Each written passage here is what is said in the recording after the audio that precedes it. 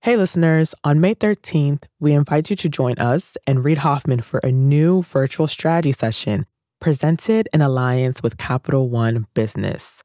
You'll hear insights from fellow entrepreneurs about how to be at the forefront of leading change with AI. So, go to mastersofscale.com AI strategy right now to register for free.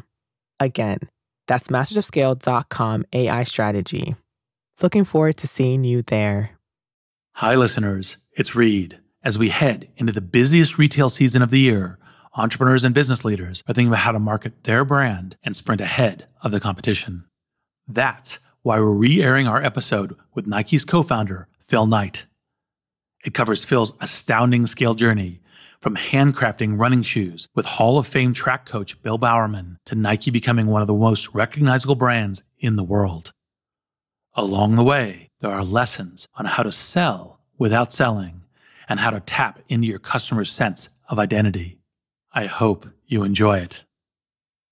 I grew up in the 80s, and that was when Michael Jordan was in his prime. Basketball.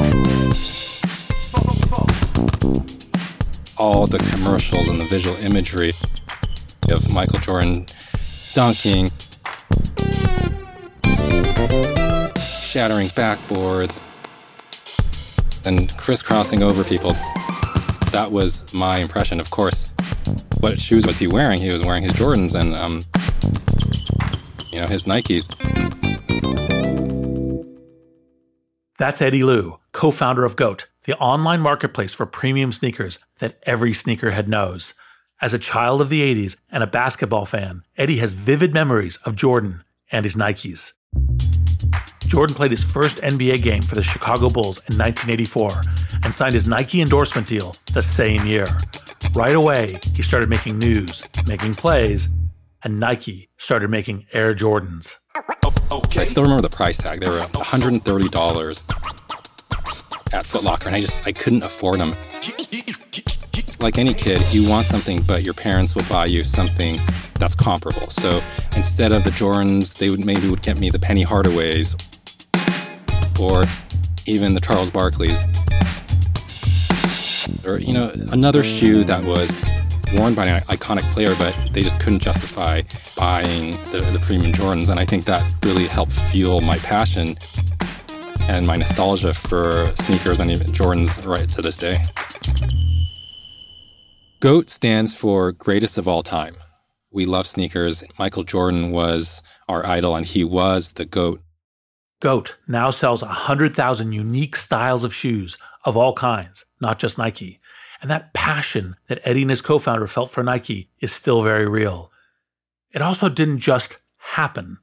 That kind of lifelong brand loyalty is the product of a magical combination of aspiration, authenticity, true value, and brand. It only works if buyer and seller feel totally aligned in what they value and what those values say about them. That's why I believe you need to sell without selling. Great branding is about identity and matchmaking. You got to have incredible talent at every position. It's like this huge push. There are fires burning when you're going home. Can you believe it? Such an idiot. And then you go back to, this is totally going to be amazing. There are so many easy ways. So what to do? I have no idea what to do. Sorry, we made a mistake. But you have to time it right. Oops. Working at a 3-bedroom apartment. Stuff that just seems absolutely nutballs. 10 years later, I'm like, well, that's just how you do it. We haven't made it. Just how you do it. This is Masters of Scale. Hi, listeners. It's Erica Flynn, VP of Alliances and Audience Development at Wait What, the company behind Masters of Scale. My day-to-day consists of nonstop communication, not only with my immediate team, but with our current partner relationships and with incoming leads from possible future partners, which is why I rely on the ease of Grammarly to keep my communication clear and efficient. One confusing email can turn into several confused replies, which can turn into an unexpected meeting which no one wants, needs, or has time for. Having Grammarly on hand as my trusted AI writing partner not only streamlines my extensive to-do list, it minimizes miscommunication by quickly and efficiently synthesizing information and carefully curating tailor-made responses to specific groups. In fact, companies that use Grammarly to communicate can save 19 days per year per employee. Grammarly eases the writing process. It's a writing partner from the blank page to the last word typed before hitting send. Join me and over 70,000 teams who trust Grammarly to work faster, hit their goals, and keep their data secure. Visit Grammarly.com to learn more. That's Grammarly.com. I'm Reid Hoffman, co-founder of LinkedIn, partner at Greylock, and your host. And I believe you need to sell without selling. Great branding is about identity and matchmaking. There's a little word game that one can play called They Could Sell a Blank to a Blank. It goes like this. He could sell a glass of water to a drowning man. Well, she could sell sand to the Sahara. They could sell a ketchup popsicle to a woman in white gloves in the middle of July. It's fun, and it paints a familiar picture of what we often envision sales to be. We often conflate sales with charisma, and charismatic sellers like someone who could sell stilts to a giraffe or fuzz to a peach. Those charmers do exist. The problem with relying on charm as a sales strategy is that it's difficult to scale. It's not impossible, but when there's a mismatch between product and market, the bottom usually drops out. Great selling is actually not about trying to force-feed customers an ill-fitting product. It's more about matchmaking. First, tell the world who you are, and then do everything you can to find and connect with your ideal customers. Who are these ideal customers? The ones who respond to your authentic brand. They'll be the ones who stick with you as you scale. I wanted to talk to Phil Knight about this because no one is more qualified to talk about where authenticity and advertising meet.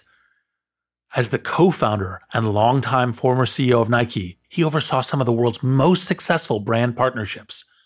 He helped innovate a new model of athlete sponsorships, endorsements, and product lines.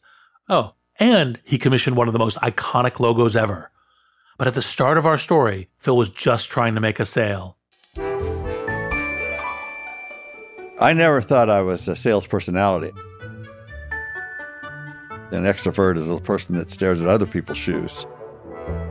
So I'm not really the typical salesman, but, eventually you got to sell something. Phil was actually trying to make the hardest kind of sale. He and a friend were in Hawaii on the first leg of a trip around the world. We got conned into being an encyclopedia salesman. They ran an ad in the Honolulu Advertiser about wanting some people for PR. We went for the interview, and we dressed up in our suit and tie, and they said we wanted a couple PR guys to place encyclopedias in homes for free. And we got a certain amount of money for every placement we made. Well, when we got done with the training, which lasted about 2 hours, they said, but you also have to sell the yearbook, which cost $400. And so I said, oh boy, we walked into that. The scam was revealed. But Phil and his friend still tried to unload the free merchandise. Selling encyclopedias door to door is a bit of an overstatement since I didn't sell a single one. But I did try it for a week before I quit. It wasn't by choice, but Phil learned a valuable lesson. Selling by deception is harder than it looks. It feels bad to trick people into buying a product you don't believe in and they don't want. It gives selling a bad reputation. It places customer and salesperson into a zero-sum match that only one of them can win, and frequently they both lose.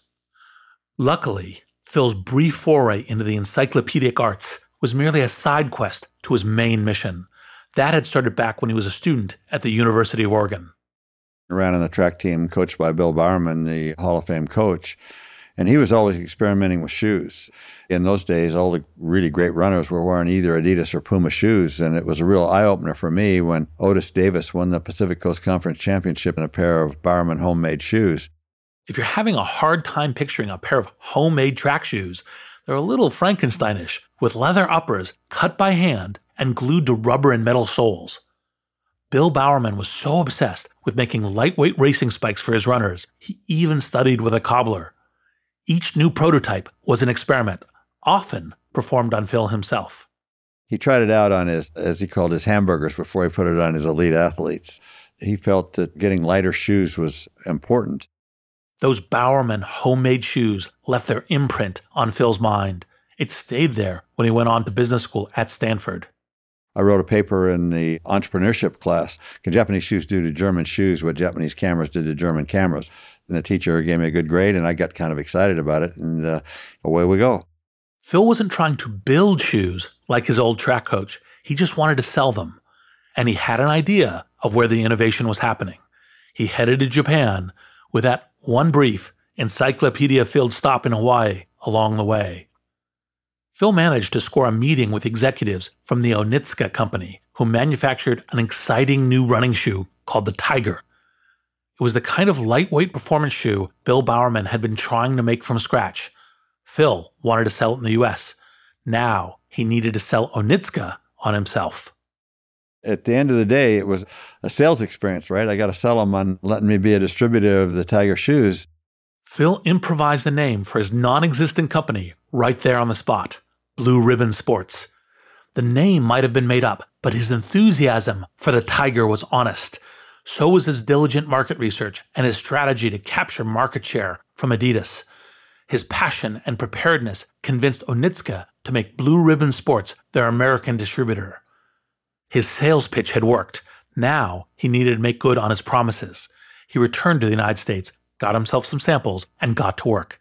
One of his first calls was to his old track coach. I don't remember how many samples I got in, but it was probably 20 pair maybe. I sent a couple of them down to Bowerman and hoping that he would buy some for his team. He called me up and he said, I'm going to be up in Portland for an indoor meet. Let's have lunch. That's when he proposed that we be partners, and I was thrilled. We shook hands, and he agreed to put in $500, and that's what I had put in, and so there we go. Phil had come to the table looking to make a sale. Instead, he got a founding partner without even having to pitch. Bowerman had immediately recognized what his former runner was offering. It was a chance to create a future they both believed in, full of featherweight sneakers that would help people run fast. The idea sold itself. His deal was the world needs a better running shoe. And these were people that made good shoes and were really responsive to ideas on making better shoes. But as much improved as the Tiger shoes were, it didn't take long for Phil and Coach Bowerman to start tinkering with the design. They said, this is a great high jump training shoe, and it had some cushioning in it. And I says, well, that's sort of silly for the high jump shoe, but cushioning for a running shoe makes perfect sense. And it didn't make that much sense in Japan, where the average runner weighed about 125 pounds. But in the United States, where the 160-pound runner running on the streets, cushioning meant a lot. Bowerman was tearing shoes apart, which ultimately led to a shoe called the Cortez, which was the first cushioned midsole running shoe, which really kind of got us going. The partnership between Phil Knight, Bill Bowerman, and Onitsuka Tiger clicked because of a shared goal: improve functionality and quality while keeping their price point below that of Puma and Adidas. To Phil, the value of the product was obvious. If the shoe performed, it would sell, period. And the proof was in the receipts. We went 8 years as a distributor, and we got sales up to $2 million, which in modern times doesn't seem like much, but their total sales in Japan were $22 million. So it was not bad. It wasn't bad, but soon other distributors started noticing, and they wanted in. Onitsuka was fielding competitive offers to help sell their shoes to American athletes. They got besieged by different distributors in the United States saying, we could do a lot better job with this. And it was kind of seductive to them. They came to the conclusion that they'd be better off with established distributors rather than this Two Bits in the Wood outfit in Oregon. So they basically jerked the contract and left us high and dry. And did you see it coming? Were you able to prepare? We had about a 9-month notice. Their export manager came to us and he said, we're going to set up the distributors unless you sell us 51% of your company for book value. And so I swallowed my tongue and said, we'll think about it. And then got on the next airplane to Japan to find another factory. It was a classic pivotal moment in the entrepreneur's journey. Phil had to decide in that moment whether he could establish an identity for himself and his company without the partnership that had gotten him this far. It was a big risk, but it was also a necessary one. The partnership between Onitsuka and Blue Ribbon Sports had become a bad match. Staying in it wouldn't have felt authentic, and it wouldn't have made either side happy. Within 3 months, Phil and Bill had found a new factory. This one would allow them to make their own product and not just distribute someone else's. It was a major change in strategy. They started with Bill Bowerman's hybrid invention, the Cortez. But without the name and reputation of a Nitzke Tiger, they couldn't just rely on the quality of the product to drive sales. They would need to build a new brand identity to win customer trust. They needed a fresh start, a chance to start building their branding story from scratch. It's at this stage that so many new companies falter. To quote the legendary graphic designer Paul Rand, "Design is so simple, that's why it's so complicated." And nothing highlights the need for simplicity like the quest for the perfect logo. We hired a freelance artist that was a student at Portland State University and paid her $2 an hour to come up with different designs, and she came up with what is now known as the swoosh. If you're an avowed sneakerhead, a hype beast, a connoisseur of kicks, all terms my producers have assured me are real, then you may already know this origin story. That's because the swoosh has iconic status. The elongated checkmark looks like a line in motion. It stirs something in the observer. It's an incredibly efficient design. She came up with several different iterations. She didn't just draw it one day. I mean, she spent 17 and a half hours on it.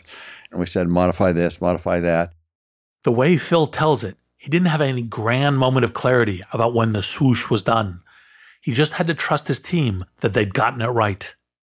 It was kind of, I don't know if I like it that much, but we got to have something, and that's the best we got. Amazingly, the same thing was true of Nike's name after the ancient Greek goddess of victory. It was a way to align the brand with winning, either blatantly or subtly, depending on how well you know your mythology. It also helped that the name Nike obeyed a couple of basic rules of marketing. On a trademark article that we all had read, it said good brand names are short. They have kind of a hard sign like Coke or Xerox or Kleenex, that type of a name. The name Nike was submitted by the company's first employee, Jeff Johnson, but it was far from the only suggestion in the mix. We had 45 employees, and they all put a name in the hat. I put in the name Dimension 6, which I gave some thought to. And was the name in the hat like you had a set of options and everyone voted, or did everyone? No, it's only one vote that counted. And what made Nike resonate with you? Well, the others were so bad. My comment at the time was, I don't know if I like it that much, but it'll grow on me. And of course it has. At its core, great branding is about simplifying. It's about stripping away the irrelevant details until only the essence remains. Imagine a sculptor chipping away at a block of marble until the statue beneath is revealed. That isn't just true of logos and names. It's also true of messaging. Your company's values must be just as identifiable as its font and signature colors. In Nike's case, what they valued most was competitive edge. Think back to Bill Bowerman's Frankenstein shoes, crafted to help his runners win. Now, it was their job to tie that quest for victory to the brand. One of the things that I think is fascinating about the Nike story is that it starts with this intense focus on product, but it also then goes, well, we can't just have the world's best product. We also have to be very brand conscious. And it's like we didn't start out to be brand people, but now everyone in the world looks to us as the experts about how you establish brand and how you grow and treat a brand and you connect that brand emotionally with customers.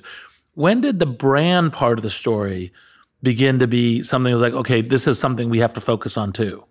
Originally, the focus was on the product itself, totally. And then if we could get some good people to wear it, so it would get the attention of our consumers, which were really the runners of the world. And, getting Steve Prefontaine to wear the swoosh was a big, big help of establishing a brand. Steve Prefontaine, American long-distance runner and competitor in the 1972 Olympics, coached by Bill Bowerman. As Phil just told us, Nike's strategy relied heavily on its association with star athletes. Nike didn't invent the endorsement, but they may well have perfected them, going for world-class competitors that captured the public's imagination. Steve Prefontaine, Carl Lewis, Jackie Joyner-Kersee. If you want to run fast, wear Nike. If you don't take your training seriously, who cares what you wear? But there was a flaw in that plan to go all in on the serious runner, the number of people who aren't. They had defined their target audience so narrowly, they made themselves vulnerable to the competition. In the 80s, we got our brains beat out by an upstart company called Reebok. And they basically focused on women, and they focused on what the shoes looked like. And we hadn't really focused on the appearance of the shoes. We said if a shoe performs and a great athlete wears it, it'll sell. And so all of a sudden design became important to us because we were losing market share for bad design, if you will. By the 1980s, sneakers were well integrated into everyday fashion. Men wore them with suits to look a little rebellious. Women wore them in place of high heels on their way to the office. And it wasn't just Reebok.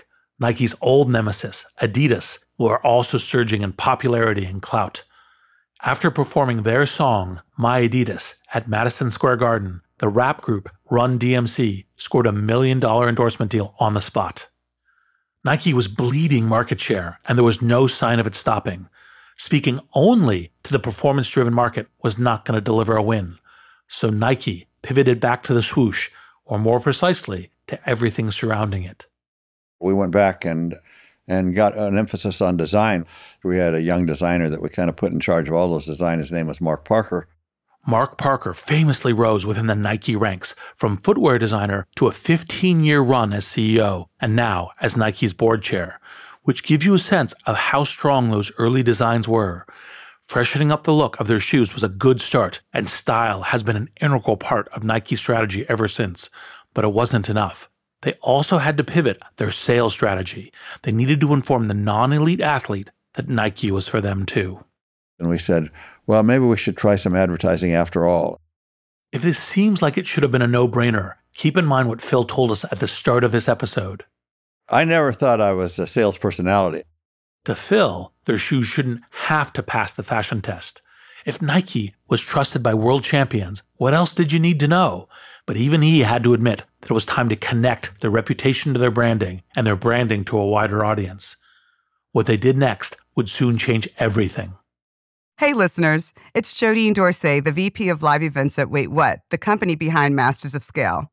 I am constantly tasked with reaching out to teams across a wide spectrum of professions and the vastly different personalities that go with them.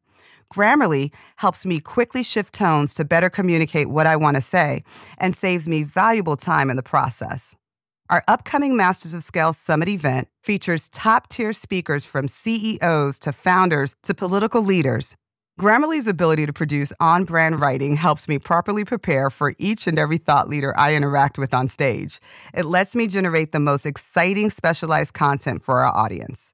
In fact, teams that use Grammarly report 66% less time spent editing marketing content, which I've seen firsthand with my Summit team. Join me and over 70,000 teams who trust Grammarly to work faster, hit their goals, and keep their data secure. Visit Grammarly.com to learn more. That's Grammarly.com. We're back. When we last left our guest, Phil Knight, he had just accepted, grudgingly, that it was time for Nike to change their approach to brand strategy. He and his team went to meet with a young upstart advertising agency. Very upstart. We walked into an office that had 4 guys on a card table. Their names were David Kennedy and Dan Wieden.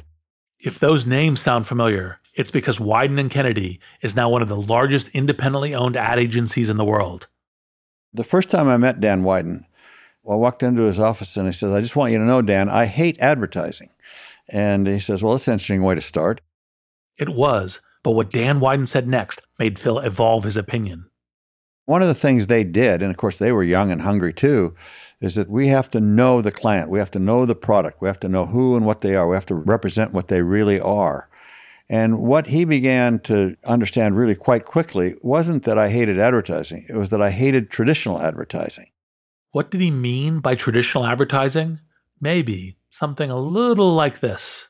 Look here, Solarium Super Galvanized Rubber Shoe Soles provide 73% more satisfaction and comfort than shoes without. Other soles are too stiff, fall apart in inclement weather, or just woeful. Make your steps soulful with Solarium Super Galvanized Rubber Shoe Soles. While supplies last, do re mi fa solarium. Phil wanted something different for Nike, something that felt less like selling encyclopedias and more like an honest introduction to what Nike is all about. Something stirring, kinetic, something more like the swoosh.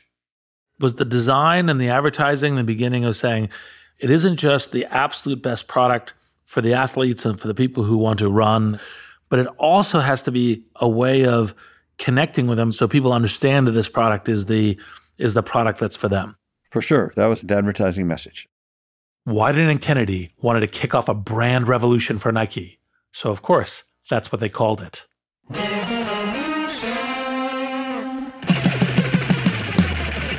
We had John McEnroe swearing by it. And we had Bo Jackson being able to play 3 or 4 different sports. Michael Jordan jumping over the moon. And it all came together. And really looking back, it's maybe just in that first real campaign, it was one of the best campaigns we've ever had. Springboarding off the sheer star power of these athletes would become a staple of Nike's strategy. Their shoes were made with the best in mind, and the proof was on the screen. The ad also used the Beatles song Revolution. That got a lot of controversy and a lot of publicity, which we loved. Why controversy? Well, for one, many people weren't comfortable with the idea of the Beatles selling out. Even though by then the rights to their catalog had already been sold, the record label EMI Capitol owned the licensing rights, while the publishing rights belonged to none other than Michael Jackson. It was a very strange time. The 3 surviving Beatles sued Nike for the song's use, but the controversy reinforced Nike's image as an iconoclastic, irreverent company that wasn't afraid to show their edge. We just wanted to, one, wake people up and then be honest on who we were. And it became edgy. We didn't say, okay, make it edgy. It just sort of reflected what we were trying to do. You can find that original 1987 commercial online. And however you feel about the Beatles, the ad is still electric. Not just because of the song, or McEnroe, or Michael, but because of the old couple speedwalking in the park. The little kid caught midair as he sails across the basketball court, the exhausted marathoner collapsing under their foil blanket after the race. The ad draws a direct connection between ultra-elite athletes and the people who could be you. You and the greats exist side by side in the same sweaty, happy tribe. This is what spot-on branding can do. It doesn't just showcase the best aspects of the product. It lets you believe that you deserve them. A slew of high-profile, head-turning ads, endorsements, and sponsorships would follow. Yo, this is Mars Blackman, and this is my main man, Michael Jordan. Yo, Mars Blackman here with my main man, Michael Jordan. It's Charles Barkley. Tell the boys and girls how you get fined, Charles. Most of all, for fighting. That ought to wake up the country club. Bo knows baseball. Bo knows football. Bo knows basketball, too. Bo, you don't know diddly. The revolution will be led by Jason Kidd, Jimmy Jackson, Eddie Jones, Joe Smith, and Kevin Garnett.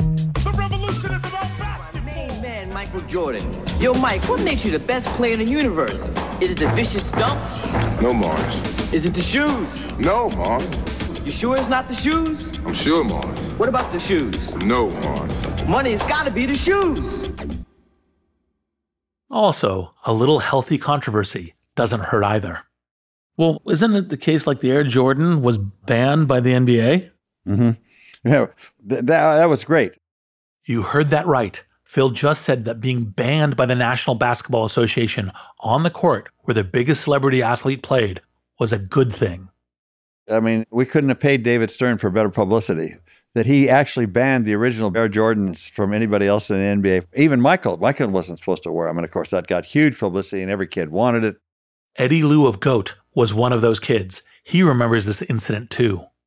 Michael Jordan's band commercial where he was getting fined every single day for wearing his Jordan 1 breads. And that commercial is just so iconic where he's just bouncing that basketball and the announcer saying that these are the shoes that the NBA has banned Michael Jordan from wearing, etc. And all that stuff just creates more hype. By the way, those fines against Jordan came to $5,000 per day, and Nike paid them all. We wanted him to ban it again, but he made them legal the next year. This commitment to controversy continued when Wieden and Kennedy and Nike worked together to unveil their new slogan in 1988. Just do it. The slogan was used in a 30-second spot about an inspiring 80-year-old runner. I run 17 miles every morning. People ask me how I keep my teeth from chattering in the wintertime. I leave them in my locker. Just Do It has since been used for just about everything Nike related to this day. It's a slogan that bats away excuses and says the only thing standing in your way is you. You know, one of my favorite ads is Joanne Ernst was a great triathlete, and she was in the early Revolution ads. She talked about how hard it was to do the 2-mile swim, the 26-mile marathon, and the 100-mile bike ride. And she said, this is what you got to do. You got to train. She goes through it, and there's a Just Do It sign, and then she looks into the camera and says, and it wouldn't hurt if you quit eating like a pig either. And so it's completely different than anybody else ever said, and it was just sort of us. Phil remembers this ad fondly, but Nike also got a lot of hate mail over it, especially from women, part of the very demographic they were trying to reach. Was this a case of Nike identifying their values? Or were they choosing controversy over a chance to connect with part of their natural audience? They decided to find out. In the early 90s, Nike worked with a young female ad writer at Wieden & Kennedy by the name of Janet Champ. She crafted a new print campaign for Nike Women's Fitness that read more like a series of poems. All your life, you are told the things you cannot do. All your life, they will tell you you're not good enough, or strong enough, or talented enough. They'll say you're the wrong height, or the wrong type to play this, or be this, or achieve this. Sometimes the ads featured female athletes, but often there were no sports pictured at all. Instead, there would be a picture of Marilyn Monroe, or an antique photo of a mother and daughter, or just the word no. They will tell you no. 1,000 times no until all the other no's become meaningless. All your life, they will tell you no quite firmly and quite quickly. They will tell you no. And you will tell them yes. After decades of explicitly masculine advertising, this was a seismic change in approach.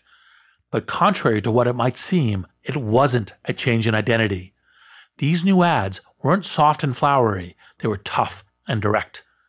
It sent a signal to women, written in a woman's authentic voice. Our shoes are for athletes, and you are athletes too. Nike started getting letters from women again, this time in praise of the ads. The campaign was a resounding success, and it paved the way to endorsement deals with superstar female athletes from Sheryl Swoopes to Michelle Wie to the GOAT of tennis, Serena Williams. They started with athletes, and they have all the best athletes in the world. And it's funny because a lot of athletes, they could get paid a lot more to work with other brands, but they stick with Nike because of the level of excellence in performance and the brand value that Nike has. Once more, Eddie Liu of GOAT. With Nike, they've stuck to their core values and becoming truthful to what they stand for, and having that point of view is very important. Remember, great branding is about matchmaking. Risky or not, there's actually a benefit to letting your brand story define not only who your audience is, but who it isn't. Like when Nike took a risk by making Colin Kaepernick the anchor celebrity of Just Do It's 30th anniversary campaign in 2018. Kaepernick had been the quarterback for the San Francisco 49ers until he started kneeling during the national anthem to protest police violence and racial inequality in America. When he signed on to Nike's campaign, he was, and still is, unsigned by any NFL team. And Nike's ad spoke to that. Believe in something, Kaepernick said, even if it means sacrificing everything. The ad first aired during the NFL season opener, a not-so-subtle dig at Cap's former employer. By making him the face of Just Do It, Nike wasn't just stirring controversy. They were taking a clear stand in a moment of extreme political division. They were picking a side. It sounds easy, but it's hard for a lot of companies, right? But I think Nike's done a great job saying, what are our core values? Let's stick to them, and let's have a point of view. And that's how people really create more affinity for the brand. They work with a lot of athletes and people in the community that are affected by things that happen in this world. So I think it was great to see Nike share their point of view on important topics that affect their audience. And I think this next generation of consumers are really in tune with social justice, and Nike did a great job of supporting them in that way. Nike decided it was important to double down on their values, including the one that told them never to play it safe. They trusted that the love it would generate in athletes and fans would far outweigh the anger it would raise in others. And if you're wondering if this risk paid off, Nike saw a 31% increase in online sales in the ad's immediate wake. It was basically a system where we said, we don't care how many people dislike us as long as enough people like us. The Nike of today looks a lot different than the Nike of 1988 or 1971, including the fact that Phil is no longer CEO and is now chairman emeritus. But despite all the changes, the core of the company seems intact. Nike is still associated with high-level performance shoes above all. In fact, one of the most recent products, the Nike Vapor, was almost banned from the Olympics for giving its runners too much of an edge. A lot of that innovation has gone a long way in making us appreciate that Nike pushes the envelope. Even to now, the Vaporflies and allowing people to run the marathon under 2 hours. It's amazing. It's through Nike's innovation that has allowed them to get there. I asked Phil Knight about the lessons he's learned in trying to keep the identity of the company crisp and aligned with its audience while continuing to grow. What are some of the areas where you found that the mistakes taught you about the brand? So I know that one of the things was, we're very focused on sports, then maybe we're an apparel company. Maybe we'll have casual shoes, right? You named two of the real good failures, right? Absolutely. We had a brand of casual shoes called IE, and it wasn't very successful. And then we bought a company called Cole Haan, which really was successful. We sold it not because it wasn't successful, but because we thought our resources were better served in the other areas. Those experiments may have fizzled, but Nike's activewear lines have thrived, especially as they've continued to expand their definition of who an athlete is and what she might look like. Recently, they launched Nike M, their first maternity collection, saying, "Mothers are the ultimate endurance athletes." Phil Knight may not have envisioned this product market fit back in 1964, but in 1964, our vision of who an elite athlete is was probably too narrow. Even as Nike has evolved its understanding of its core customer, the match between customer and its brand identity has remained true. So, any other surprises Phil didn't predict? We didn't really foresee back 20 years ago that the sports shoe business could get so big. And you're starting to see a few people wearing sports shoes, black sports shoes with tuxedos, which we hope is a trend that catches on. Actually, I sometimes do that because they're so much better for your feet and they're so much more comfortable. No, for sure. I hope there are more people like you. Yes. I'm Reid Hoffman. Thanks for listening. Hi, everyone. It's Jeff Berman, CEO of Wait What and co-host of the Masters of Scale podcast. Like many of you, my to-do list changes by the minute. Whether I'm working with partners or hashing out legal documents or brainstorming with our team, there is never a shortage of tasks that require attention and constant communication. Like Masters of Scale co-host Reid Hoffman, I know artificial intelligence is a huge part of our future, and Grammarly is an enterprising leader in AI. With Grammarly, what used to take a few hours only takes a few clicks. It's like having a collaborator for my writing, helping me generate better first drafts and tailoring messages to our specific audiences. It's not only a superior AI tool, it is a safe AI tool. And as a CEO, security is always top of mind. Grammarly has 14 years of experience and a business model that never sells our data. Security has been a priority since day one and continues to be integral to Grammarly's values today. Join me and over 70,000 teams who trust Grammarly to work faster, hit their goals, and keep their data secure. Visit Grammarly.com to learn more. That's Grammarly.com. Masters of Scale is a Wait What original. The show is recorded remotely with sanitized audio gear. Our executive producers are June Cohen and Darren Triff.